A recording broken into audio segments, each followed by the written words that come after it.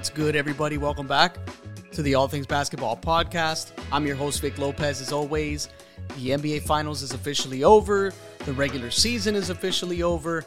I want to take this time on this episode to basically, I'm going to get into obviously the Nuggets stuff and some of the Heat stuff, but I do want to kind of take like a look back what these amazing playoffs gave us throughout the whole run. This was definitely one of the most unpredictable playoffs I've ever watched. I think most people have ever watched. It was full of surprises, full of disappointments, full of just everything, really. Except, for a couple of things that I wish would have gone differently. And I'll get into those things in a second. But I'm going to start with, kind of how we were thinking going into these playoffs, right? So in the West, everyone was concerned about KD and the Suns and even the Clippers with Kawhi and Paul George, and obviously they get Russell Westbrook. The Lakers, they pick up serious steam after the trade deadline, and a lot of people were also in their corner. You have the Warriors, who were the defending champions, right? They get that label. And that also led to some people believing that they'd get to a conference finals at the least. In the East, the Celtics and the Bucks, they were mostly expected to face each other when you asked around, at least in the Eastern Conference Finals, with some people also saying that the Sixers had a shot to do it as well, and they were a Game 6 at home and a Game 7 in Boston away from doing that. But I just want to take a look at what these playoffs gave us specifically, right? That's kind of how everyone looked at this playoff run, and I don't want to leave the Nuggets out, right? The Nuggets obviously were a contender.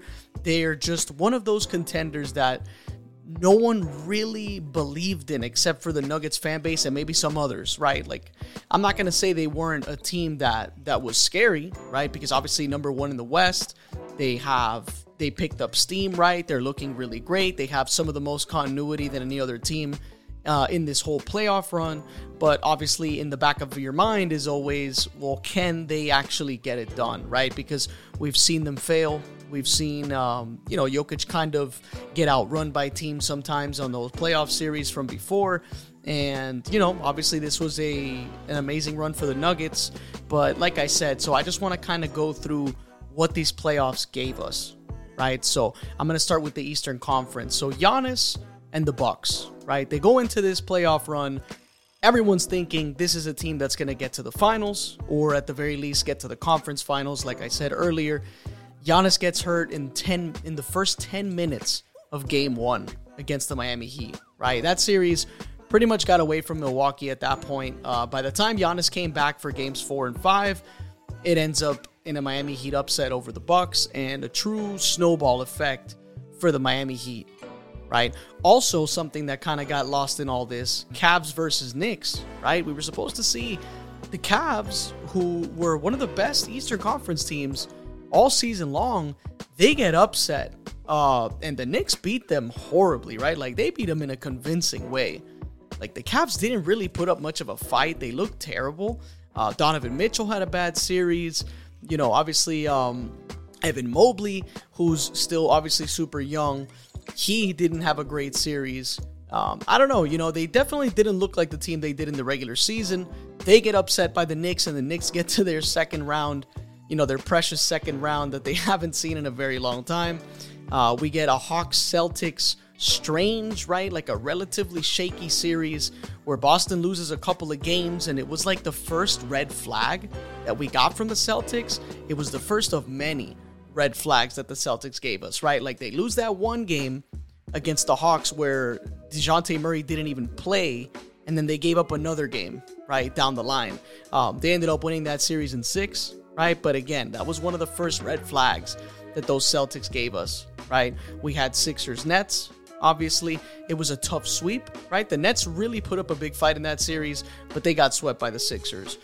We got Sixers-Celtics in the second round, right? Celtics lose Game 1 at home, playing against the Sixers without Embiid. That was another red flag that we saw from the Celtics. The Celtics end up winning the next 2 games. Sixers win the next 2 games, and the Celtics find themselves in a 3-2 deficit where they win Game 6 in an ugly game that almost looked like it was over for them, and then they just destroyed the Sixers in Game 7 on their own home floor, in Boston. We got Heat versus Knicks in the second round. It was an interestingly ugly series between the two because, neither team really scoring a lot, right? This was like an old school, early 2000s type of matchup. And either way, it never really felt like Miami was going to lose, right? And they got by the New York Knicks pretty convincingly, right? They definitely came out of that one with some scratches, some bruises. It was a hard-fought series for the Heat, but again, never really felt like the Heat were going to lose. Then we get the Eastern Conference Finals rematch from 2022, which was between the Heat and the Celtics. Heat go up 3-0 in a shocking manner, right? Like the Celtics look nothing like they did all regular season, and this was like the final red flag, right? We saw a couple of red flags against the Hawks. We saw major red flags against the Sixers, and the red flags come back as they find themselves down 3-0 against the Heat. All of a sudden, they catch some random fire. They win the next 3 games in a row and tie it up. They have all the momentum going into Game 7, and they also have a Game 7 in Boston. It all felt lost for the Miami Heat. I went to Game 6, which was in Miami, and that was the tip-in game by Derek White. That took just all the energy out of the building. Heat go into Game 7 at Boston, and they just smack the Celtics, right? Obviously, Jason Tatum gets hurt in the very beginning, like one of the first plays, and this just turns into a horrible game by Jaylen Brown as well, and the Celtics just didn't really put up much of a fight, and they lost and got eliminated on their own home floor in Game 7. Heat punched their ticket to the finals, and it's basically the greatest underdog story in NBA history until the finals happen. Right, a team with multiple undrafted players playing major minutes throughout the playoffs and overperforming pretty much, right, to their normal standards, right, in terms of what they do in the regular season. On the Western Conference, we get the rise of a dead franchise, right, the Sacramento Kings. They get their 3rd seed with home court advantage, and they're facing the defending champion Golden State Warriors in the first round. Series goes the distance. It goes 7 games. Steph Curry gives us a historical Game 7 performance, basically putting the Warriors on his back and winning the game.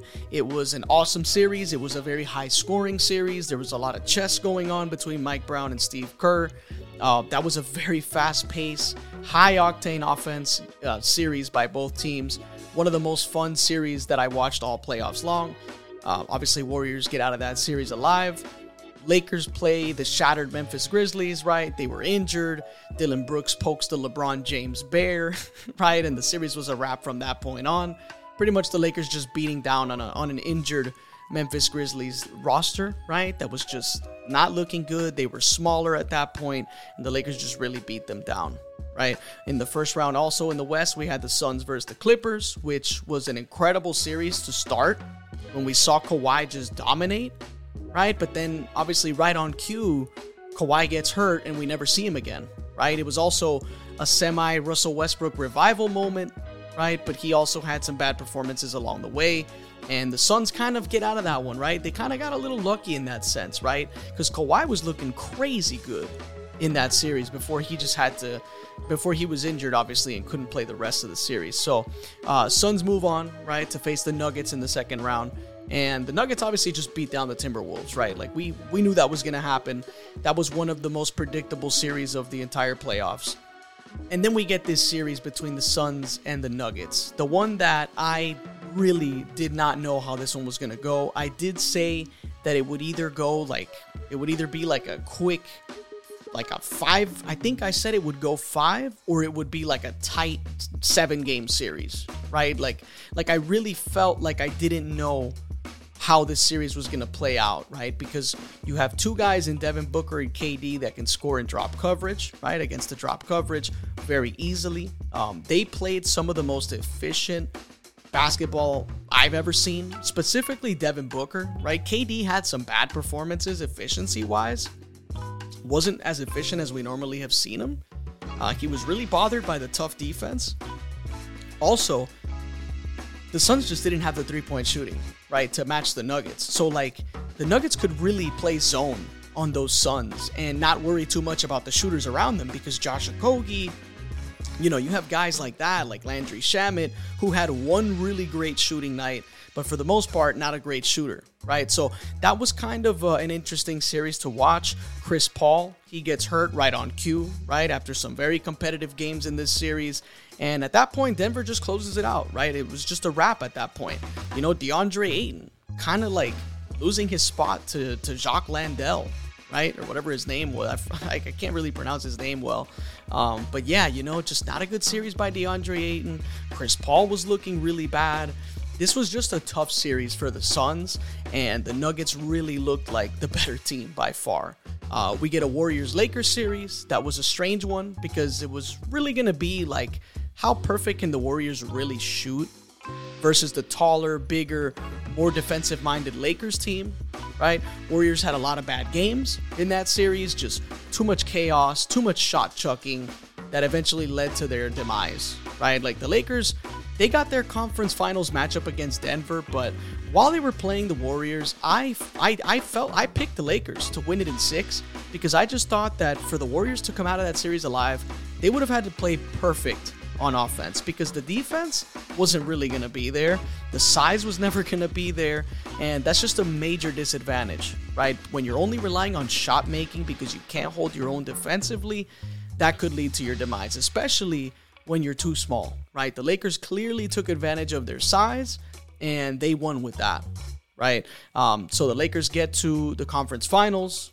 The Lakers, a 7th-seeded team, 4 wins away from an NBA Finals appearance. Standing in their way, obviously, the eventual champion Denver Nuggets, the more connected group, the more exotic offense, more overall talent, in my opinion, and more continuity. A team that just had their chemistry going for a long, long time. I predicted the Nuggets in 6 because I gave the Lakers their home games, right? I thought the Lakers would win their home games, like at least their 2 home games. And it ended up being a sweep, which surprised me because the Lakers, being the long, athletic, defensive-minded team, with LeBron and Anthony Davis looking really good together, I couldn't imagine a sweep, right? But this was a hard sweep. Like, this wasn't some Nuggets just dominated 4 straight games. Like, this was a couple of those games. The Lakers were up, and the Nuggets just came back and just took games away, right? So this was a hard-earned sweep by the Nuggets over the Lakers. Every game was really close, and the Nuggets punched their ticket to the finals for the first time in franchise history, right? So this becomes the NBA Finals that nobody expected, right? You get Nuggets versus Heat, right? It's not Celtics Nuggets, it's not Bucks Nuggets, it's not Warriors Celtics, it's not Lakers Celtics. You know what I mean, right? Like it's Heat versus the Nuggets, right? League's most exotic offense, led by 2-time MVP Nikola Jokic, his running mate Jamal Murray, surrounded by an incredible, mixed supporting cast of both young and veteran talented contributors versus the Miami Heat, right? The blue-collar, super-duper underdog, 8th-seeded Miami Heat. Jimmy Butler and Bam with their mostly undrafted supporting cast, and Eric Spoelstra at the helm with Pat Riley pursuing another championship. In any universe, I would have picked a sweep, right, for the Nuggets. Like, I just didn't see how a team like the Heat would beat a team like Denver, right? But because of how insane the Heat were shooting from 3 all playoffs long, and just how well they were playing, how hard they were making opposing teams work, I predicted a 7-game series. I kind of caved, right? I was just so afraid of how well the Heat were playing. So I predicted a 7-game series. Obviously, I was wrong. This series was damn near a sweep. It was over in 5. The underdog story was cut in this final series. And this is where we saw the undrafted players and even Jimmy Butler, right? Like, kind of finally come back to earth a little bit. But also some no-show performances by Max Strus specifically. And I remember messaging a friend of mine when Eric Spoelstra benched Caleb Martin in Game 2, right? Because I remember Caleb Martin was starting Game 1, and then he decided to start Kevin Love, right, in Game 2, and on, right? So Caleb Martin, I remember saying, this is going to probably hurt his confidence, right? Like, this is either going to hurt his confidence or he's going to remain unbothered and continue to perform. Ever since he got benched in that Game 1, he was never really the same, right? And he wasn't good in Game 1, right? He was really bad, right? Like, he had a bad game. But again, sometimes once you bench a player right away, you risk the chance of knocking their confidence. And I think that's what happened to Caleb Martin. I want to say this, the MVP for the Heat was definitely Bam Adebayo, right? He gave them everything he had, and just right on cue, the Heat lose the finals, and I'm already seeing, trade Bam, trade Hero, trade this, trade that, and I'm saying if anyone's going to be traded, it should not be Bam. Right? Like, unless obviously you're getting some ridiculous package back. Like, that's fine. I'm not going to hold on. Bam is not an untouchable player, right? But if we're going to keep it 100, like, Bam was the best player for the Miami Heat in this finals. He was doing everything he could. He's covering all of his teammates' defensive mistakes, right? He's taking a lot of the shots on offense and honestly making a lot of shots. Like, some of his numbers, he was like 22 and 12 and 4 assists, and he really balled out in the finals, and he really played his game. He was dominant. It just wasn't enough. You get 0 points from Max Strus in like a couple of games. You just, you get some bad games from Kyle Lowry. Jimmy Butler doesn't look like himself. Caleb Martin kind of loses his self, I guess, or maybe he just, back to his normal production. So like the Heat kind of like cooled off right when it mattered most, right? Like, they were picking up steam all playoffs long, looking like a team that nobody thought we were going to see, right? Like, this team, and it was kind of frustrating for people that actually watch basketball games, because especially since I live here in South Florida, like, most people here are just like, yeah, we're the better team. Every single series, it's, we're the better team. We're going to kill them. And it's like, well, I picked, except for that Knicks series, I picked the Bucks to beat the Heat. I picked the Celtics to beat the Heat. I picked the Nuggets to beat the Heat. And honestly, if Giannis doesn't get hurt at all in that first game or that first round, I'm not saying the Heat would have lost to them, because clearly when Giannis came back, the Heat were just as good, right? But again, the Heat were also kind of like, they had the momentum. They won a lot of games already in that series. They caught fire, right? They were really hot. They were shooting well from three. So I don't know. I feel like when Giannis came back from hurting his back, he put some monster numbers up. But again, like, I don't know. The Heat were already in rhythm, right? Like, they were already super confident. And that's tough, right? When you're facing a confident team that's also knocking down all their shots, hard to beat them, So I'm not sure they have that confidence if Giannis doesn't go down after 10 minutes of the first game, right?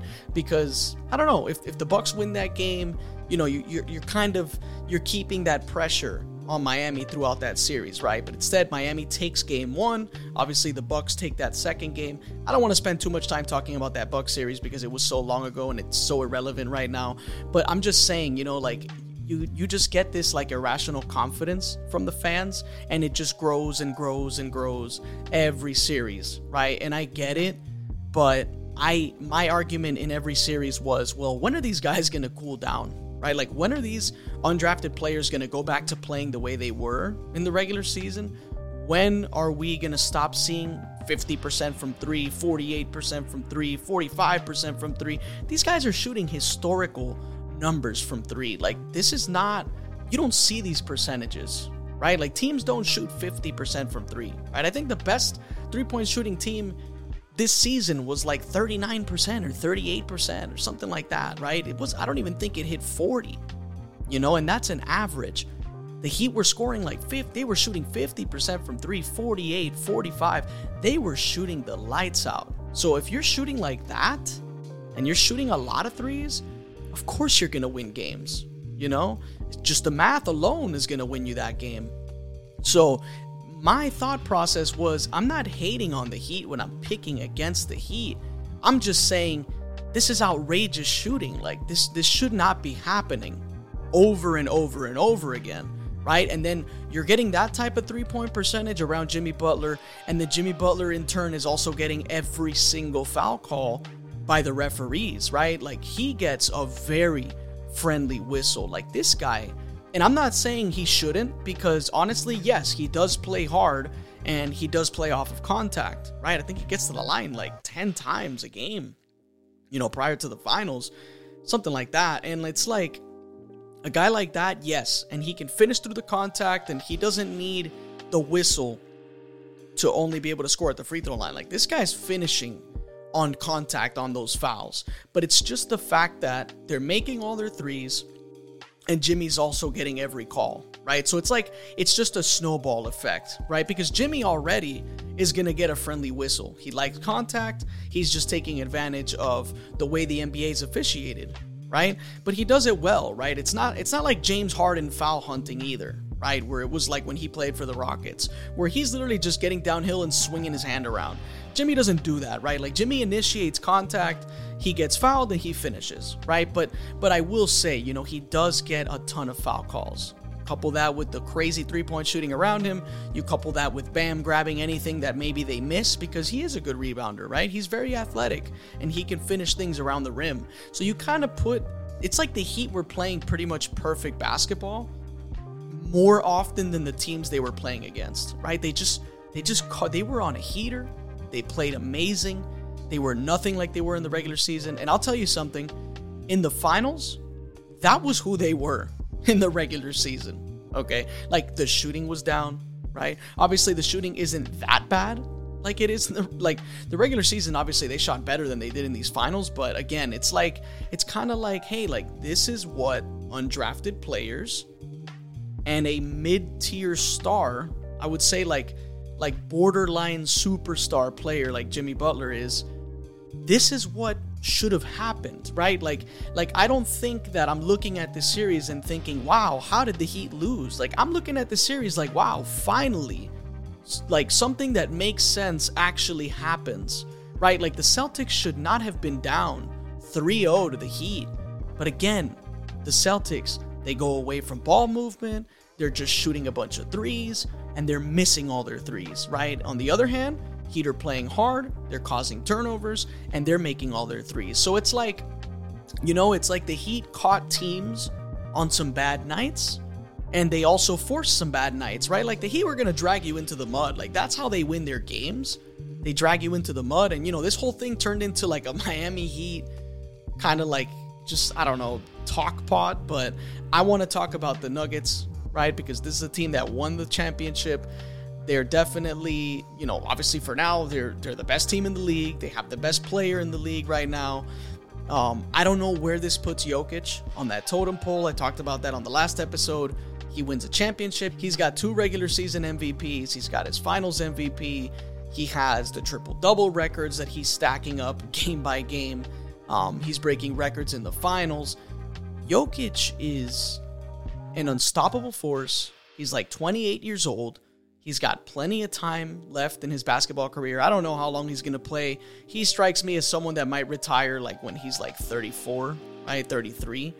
For some reason, I don't believe that he's going to have like one of these crazy, like he's 39, 38, and he's still running up and down the court. I don't see that. But, you have Jamal Murray. You have a deep team. You still have Michael Malone. This team looks like they can definitely make a run for a second chip. Jokic is still going to be Jokic, right? He's not some freak athlete that's going to outjump you, outrun you. So his game is going to stay the same for a long, long time. The only person I probably worry about is Jamal Murray, right? Like, how long will his body hold out, right? Because I know that he obviously had torn his ACL, and this was his coming back season, right? This was like his comeback season. And it was awesome to watch him win a title, especially after that. But like, to kind of watch him, right? Like, doesn't really do a lot of spin moves. Like, when if you go back and watch his entire playoff run, the regular season, all that stuff, he's more of like a post-up guard. Like, he loves getting in that post, like that pinch post, and kind of just those turnaround jumpers and kind of stop and pop in the mid-range. He really likes to score like that. And a lot of times when I would see him turn the ball over in multiple series, it was him, like, he does this thing where he might do a spin move, but then he stops in his tracks, with his back to the basket, and then he turns back around. So it's like he doesn't. I feel like, I don't know. I tore my ACL and I stopped completely with the spin moves, and I didn't even tear my knee doing a spin move or anything crazy like that. But it's just that thought of spinning really fast and kind of like pushing off of your knee or your leg while you're turning and you're stopping and you're moving. It's just like that thought kind of stopped me from wanting to do spin moves, period. And I kind of see that with Jamal Murray. Like when he's, like I said, when he's about to like he kind of like, it's like a half spin, right? Like he doesn't spin all the way. He quickly, he turns and then he stops right away. And then he comes back out to like kind of fade away or do like a turnaround jumper. So I don't know, I don't know how long he's got on those legs. I don't know, he looked kind of beat up in that final series. I don't know, like he wasn't moving too well. He had great games. I'm not saying he didn't have awesome games, because he did. I don't know, he looked like beat, he definitely looked beat. And I get it, it's a deep run, it's the finals, everyone's tired, everyone's a little beat up. But again, Jamal Murray, he's not that old, right? Like he's not an old player, and he already suffered that torn ACL. So I think that's what's going to determine how their future runs go, right? Like if he's going to stay healthy, if he's going to, look as good as he is, because he needs the athleticism more than Jokic does, right? Like he's a guard, he needs to be quick sometimes, right? Like not saying you need to be quick to be successful, because you see Luka, but Luka's got the size, so some of these players have a lot of advantages because of height and size, but when you're an undersized player, or like when you're a guard, you do need to use a little more, you have to tap in a little more to your athleticism to kind of get things done. So that's my concern, really. Jamal Murray's a great guard. He's super underrated. He wasn't even an all-star. So that's another thing that's impressive about this run. Kind of reminds me of that Dallas Mavericks team from 2011, the one that beat the Heat in the finals, where it's just Dirk Nowitzki and he doesn't have an all-star next to him, a current all-star next to him, right? Like this is Jokic, right? International player, surrounded by, just supporting cast, right? Like guys that have not made, like they just weren't all-stars that year. That's impressive to me. I think that it says a lot about the way that maybe in the future we're going to see teams win championships. I think that this is going to change the way teams try to look for players, maybe in the draft or maybe via trade. This puts an end to the whole narrative of you can't win with a big man, right? As your best player. Like Jokic just put that to sleep with this championship, right? Like, and I heard that everywhere. You can't win with a big. You can't win with a big. Center can't be your best player. Look at Embiid. Look at I don't know. I can't even give you any other names, but like for the most part, that's always been the narrative ever since the NBA kind of swung towards stretch fives and everyone shoot threes, and we're pulling away the Roy Hibberts, and we're pulling away just all these other bigs that can't shoot. And here comes Jokic, who, yes, he can shoot, he can pass, he can rebound, he can just score in the post, right? He can just do everything, and that's why, as a big, it works, right? Like, I don't know if it's going to work with Embiid as your best player, and the only reason I say that is because Embiid plays for Embiid offensively, right? Like, he's not a playmaker. He's going to go out and get buckets. He's going to block shots. He's gonna make the other bigs look terrible, right? Because he's gonna blow by them. He's gonna dunk on them. He's gonna knock some shots down around them. But he doesn't play make for his team. And I think that's the difference between these two centers that are the two best centers in the NBA right now, right? Like that's the difference to me. And, Embiid got his MVP, but Jokic got the one that mattered, right? He got the finals MVP. I'm going to get into, on another episode, I'm going to talk about kind of what's going on. Damian Lillard looks like the Damian Lillard sweepstakes. We're hearing about the Bradley Beal sweepstakes. We're hearing about Zion Williamson's probably available. We don't know what's going on with LeBron, with Anthony Davis. We don't know what's going on with the Miami Heat, like what's going to happen there. The Celtics have some situations to figure out with Jaylen Brown. I'm going to talk about all those things on the next episode. That's going to do it for this one. Congrats to the Denver Nuggets. They just completely put their franchise back on the map, right? First championship for their fans, for the city. It was awesome watching Jokic not care about, any of the attention. This is the All Things Basketball Podcast. I'm your host, Vic Lopez, as always, and I'll catch you guys on the next one.